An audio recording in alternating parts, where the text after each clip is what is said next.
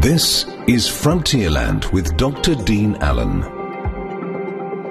Last year, while watching my favourite football team, Bristol City, take on the mighty Manchester City in the FA Cup, I noticed the name of Mashatu Game Reserve on their shirts. Following a quick call from my home in Nelson Mandela Bay, I discovered that both the club and the reserve, which is located in southern Botswana, were owned by the same man. I have always admired Steve Lansdown for what he has achieved from humble beginnings. Not only is he an incredibly successful businessman, but he has always strived to give back to the communities in which he works. It was a pleasure, therefore, to host Steve and his wife Maggie recently in Cape Town and to discover his obvious passion for our continent and its wildlife. Another thing we have in common, it seems. Listen here as he offers a fascinating insight into his hopes for the future. Enjoy. Well, first of all, Steve, what a joy to welcome you here to South Africa. It's nice to have you back. I believe it's the first time you've been here since the 2010 World Cup. Yeah, it is, yeah. We came across for the World Cup, a couple of trips to Cape Town during the tournament. Nice to be back. It's good to see the place again. How have you found it so far? Have things changed for you? A lot of familiar sights, but it's completely different in a way because I think there's probably more people here. It's certainly as beautiful as ever, but you don't remember all the detail, and that's when you see the size of the mountains behind Table Mountain and so on. It's spectacular. And we've been to Kirstenbosch Gardens recently, and just to revisit those and see the glorious flowers and the poaches there, it's just unbelievable. So it's good to be back. Well, you know I'm based in Port Elizabeth in the Eastern Cape, but everybody's must concede in South Africa that Cape Town is the jewel of the country. I mean, there's no city like it, that's for sure. But as you know, and we're going to chat about that, your knowledge of Southern Africa is quite extensive, so there are some magnificent places here, aren't there? Yeah, I mean, we specialise, if you like, that's why to do it in Botswana and Mozambique, the two main countries that we go to. We love both those countries, and they're both different.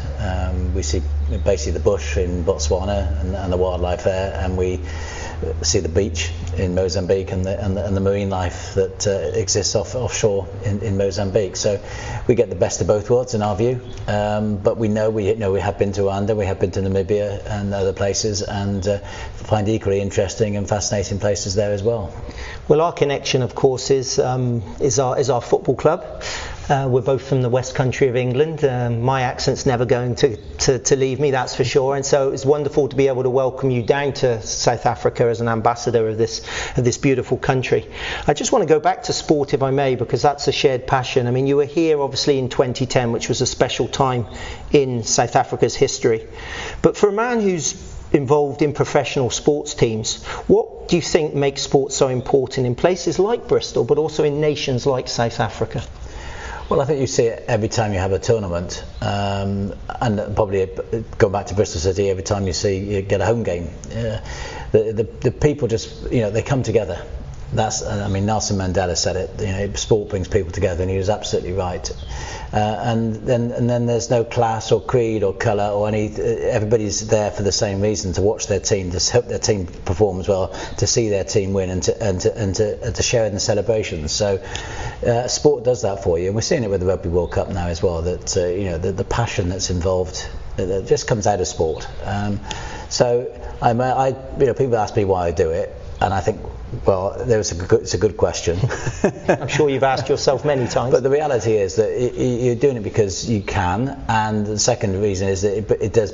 It means so much to so many people. I tell the story. This is a very old story, and I'm sure that some of the people have heard it before when I've done other interviews. But when I first took over as chairman of Bristol City, Maggie and myself, Maggie's my wife, we went to an open day at the club, and we got out of the car. Locked the car, and next to us was a young girl getting out of a car with a newborn baby, and the first thing that she did was basically thrust that baby into my arms and asked to take a photograph. And I thought, in a way, it was a strange experience, but you think about it afterwards, it meant so much to her that myself as Bristol City chairman was having a photograph taken with her baby. It meant so much to her. Ashton Gate, the home of Bristol City Football Club, is the centre of the community in South Bristol, and people go there. I don't want to compare it to a church, but it's a similar sort of emotion. people want to be there. They meet their friends there. They go there on a regular basis. It's part of their life.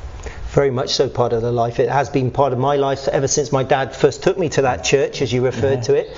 As you know, we were in the first division in those days, and I learned a vital lesson about life. But because by the time I started to go to the games myself, we'd fallen down the pyramid and we were not so successful, shall we say. But don't you think your team, whatever it is, whatever sport you're involved, of course, with Bristol Bears Rugby and the Bristol Flyers Basketball team, your team is your team. It's through loyalty. It shows it's a connection. There's an identity aspect with it. And I couldn't imagine supporting a team from another part of the country, because I'm a West Countryman and that's our team. That's what you're talking about, isn't it? Well, you're part of that community, aren't you? Yeah. And I think that's the key to it. And I think that's where football and sport generally goes wrong, is when they try to, if you like, franchise it and take it somewhere else. Manchester United and Manchester City, for all their superstars, is a Manchester-based. It's Manchester that takes the pride in it. Bristol City, Bristol Rovers, dare I say, the focus is Bristol. It's all to do with Bristol, and it's those people that do it. So, and when you take that into the national sports, I think that's, you talk about South Africa. You can see it here in South Africa. They don't really have the teams in the same way as we have back in the UK, but they have their national side, and when the national side are playing, all the country comes together. They get right behind it. They celebrate together. We saw after they won the Rugby World Cup last time. The streets are full of whatever. It doesn't matter what tribal side you're involved with, whether you're white or whether you're black, you're celebrating together, and that's just brilliant. And it gives hope to the countries like South Africa and everything else for their future. It's one of the reasons, of course, the politicians get involved in sport. You mentioned Mandela. He was an absolute genius. Back in '95, he recognised the power of rugby, the Springbok symbol, put on that jersey, handed the trophy to Francois Pienaar, and arguably it united a nation and perhaps kept it from conflict. Yeah, and to be fair to it, it's happened again and again at different times. With cricket and with football to a degree, but mainly with rugby, it does bring the country together. It's not going to solve the problems, but it creates that underlying, what I call it, feeling, passion, whatever, to people wanting to be together, to work together, to be South African. Exactly. Well, we connected because of our shared interest, not just in our football club, but of course conservation. Can you tell us a bit about your special interest in your reserve in Botswana, the Mashatu Reserve? Yeah, well, people ask how we got involved, and it was really by accident in a way. I saw an advert in the Financial Times back in 2007 for sharing a safari lodge, which was Tuli Safari Lodge, which is on Northern Tuli Game Reserve there. Bought into that and loved it. Just loved the area, the animals, the feel of the place, but the people. The people are fantastic in Botswana. I love them to bits. And you just feel you could do so much more. So that's why I started to invest more and more and more.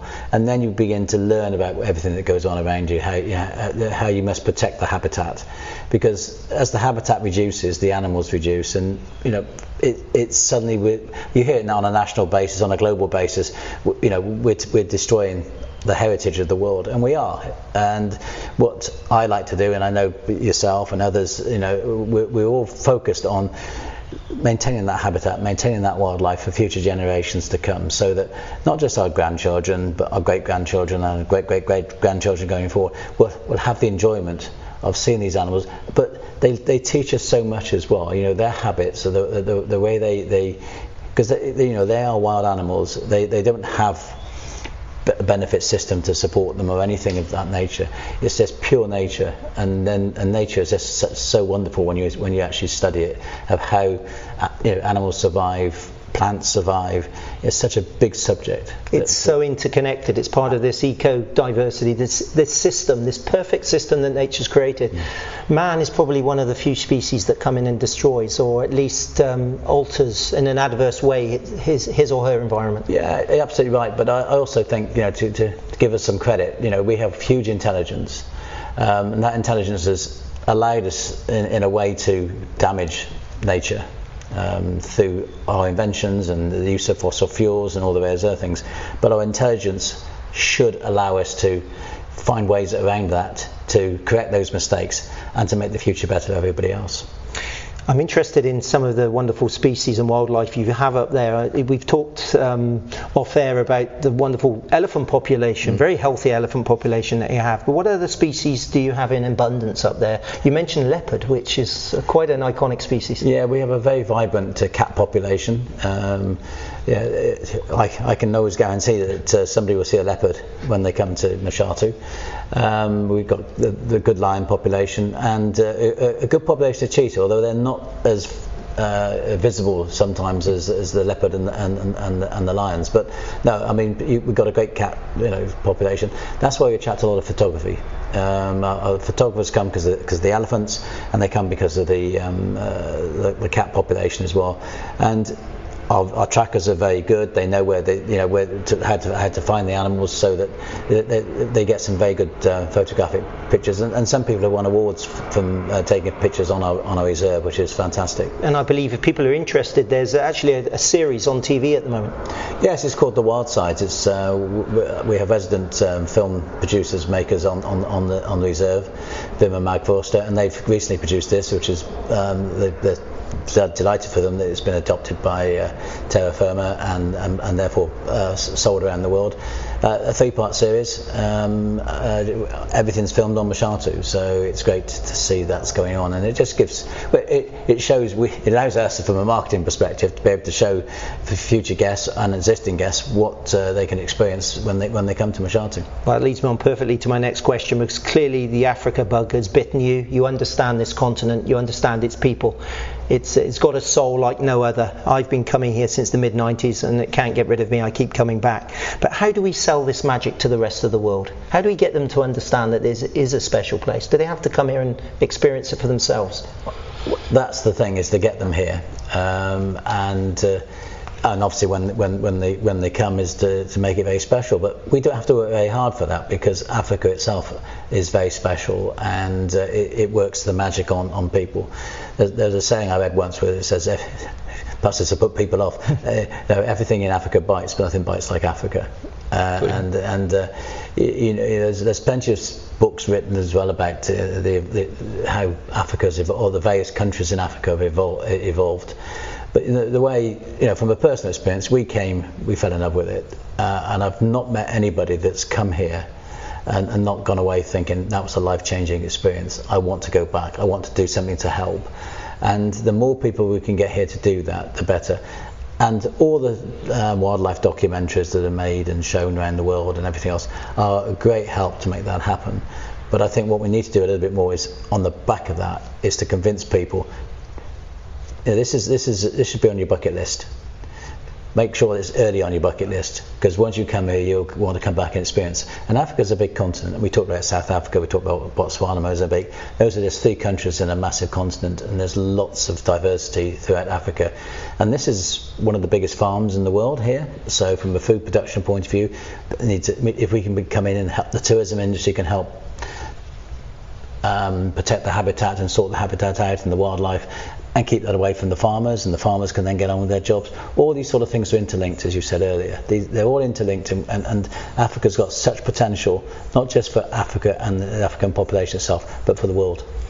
One of the big things I'm involved in is community work with the different reserves. It's so important to get local communities buying into what's happening here, so that they also benefit from it, but they understand. I'm aware, going back to your work in Bristol, that even running a professional sports franchise or club or teams, you're very much involved in the community there.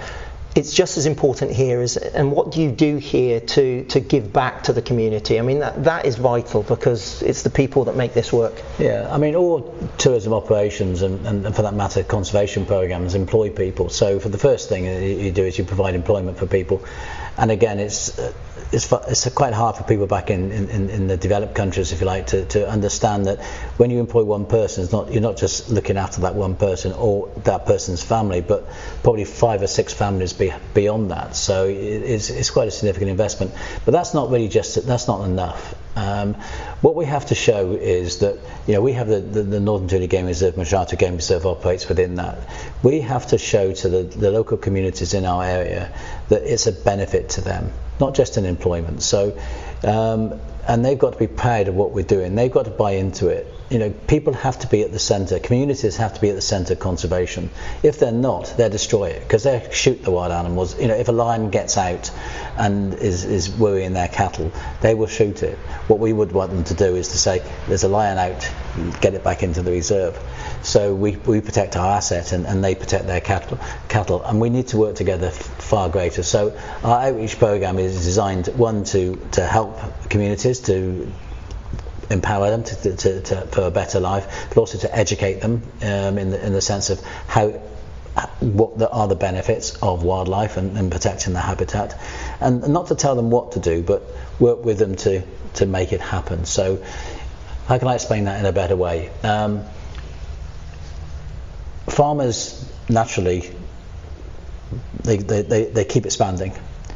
But if we can get them to graze their cattle in a much more efficient way, if we can get them to grow crops in a better way, rotate crops, if we can get those crops and those cattle and everything else to market better for them, so they make a better return on their money, we're helping them to make their living, and a better living. That means they don't need then to maybe chop down trees, extend their land, or come into the reserves and poach. So all those sort of things work together. Again, you use a great phrase, they all link together, and that's what we need to do. We need to go out into the communities, in the same way as we always did with business. Find out what your clients want, what the communities want, and then look at how we can provide it for them, help them with it, and get them to see the benefit of working with us and being part of us. So, at the end of the day, I want everybody in the communities around the Northern Toodyay Game Reserve and Mashatu to just be proud of what we're doing, value what we're doing, and support us really. Clearly you've understood that dynamic. Often people from outside, the accusations levelled that they come in, they try to take over and change things, but I know you and your wife Maggie, you've sat there, you've listened, you've spoken to people, and you understand this community. It's not a quick fix, is it? No. And why should we be so arrogant to think we can tell people what to do? They've lived here, this is their country, it's their way of life, it's their traditions. Why are we, who are we to tell them to change all that? And we don't want to, but we come here because we're fascinated by all of these things. But what we can do is we can help them continue those. We can help them to maintain a better standard of living, give a better educational program if we can. Or we can use our knowledge and our experience to help them if they want to be helped. And that's the thing. In a sense, we need them asking us for help, rather than us sort of trying to thrust it upon them. If I can just wrap up by just talking a little about yourself. Obviously you're somebody who I've known for a while in terms of your figurehead at my football club, but I've always admired the way you've gone about business, the way you've communicated with us as customers or the supporters of the team. This is clearly a passion project you've invested in here. Does this link in with your mantra, growing your business acumen? Your career. Is this something? Do you have to believe in it? Is it something you're good at? What has generally been your mantra in your successful business career? Yeah, well, I think I leave other people to decide whether I've been successful or not. Business-wise, I feel I've been successful. I've certainly benefited from it financially. But if I go back over my life, and what do I think? I don't know why I'm like this, but I don't give up on things. I keep working at it, and I like to think I'm right, but I'm not always right, and I listen and I will adapt. But if I look at it, I've had a great career in finance, in the finance industry with Hargreaves Lansdown. That's where I made my money. More money than I ever imagined I would. So that's been fantastic. So that was the first 20 years or so of adult life. The second 20 years I got involved in sport, and again I haven't had quite the success I would like to feel in that, but we've created in Bristol, as you know, a brand new stadium, a modern stadium, training facilities, and that community spirit that goes with it, and I feel that's been a good investment. None of those I've retired from Hargreaves Lansdown. I'm going to have to hand over the football club to somebody in the future. But this is my swan song, if you like, with here, because this is a passion for me, and I feel for the remainder of my time, I want to make sure, as much as I possibly can, I can help where I'm based, which is in Botswana and in Mozambique, to make life better for people, to leave a legacy, if you like, in those areas. I don't like that expression actually, but if when I'm no longer around and people look back and say, he helped us, he put his money where his mouth was, and made a difference. Because that's what you do. In a way, why did I get into business? Why did I get into sport? Why am I got into conservation? It's because I think I can make a difference, and I work hard to try and make a difference. What I do, whether I do or not, will be judged by other people. Well, I certainly think you have made a difference, and I really appreciate you coming down and visiting us, and I look forward to an ongoing association, and one day you will get our football club into the Premier League, and we'll all be celebrating. Thanks for your time, Steve. Okay, thank you, Dean. That was Frontierland with Dr. Dean Allen. For more podcasts, visit algoafm.co.za.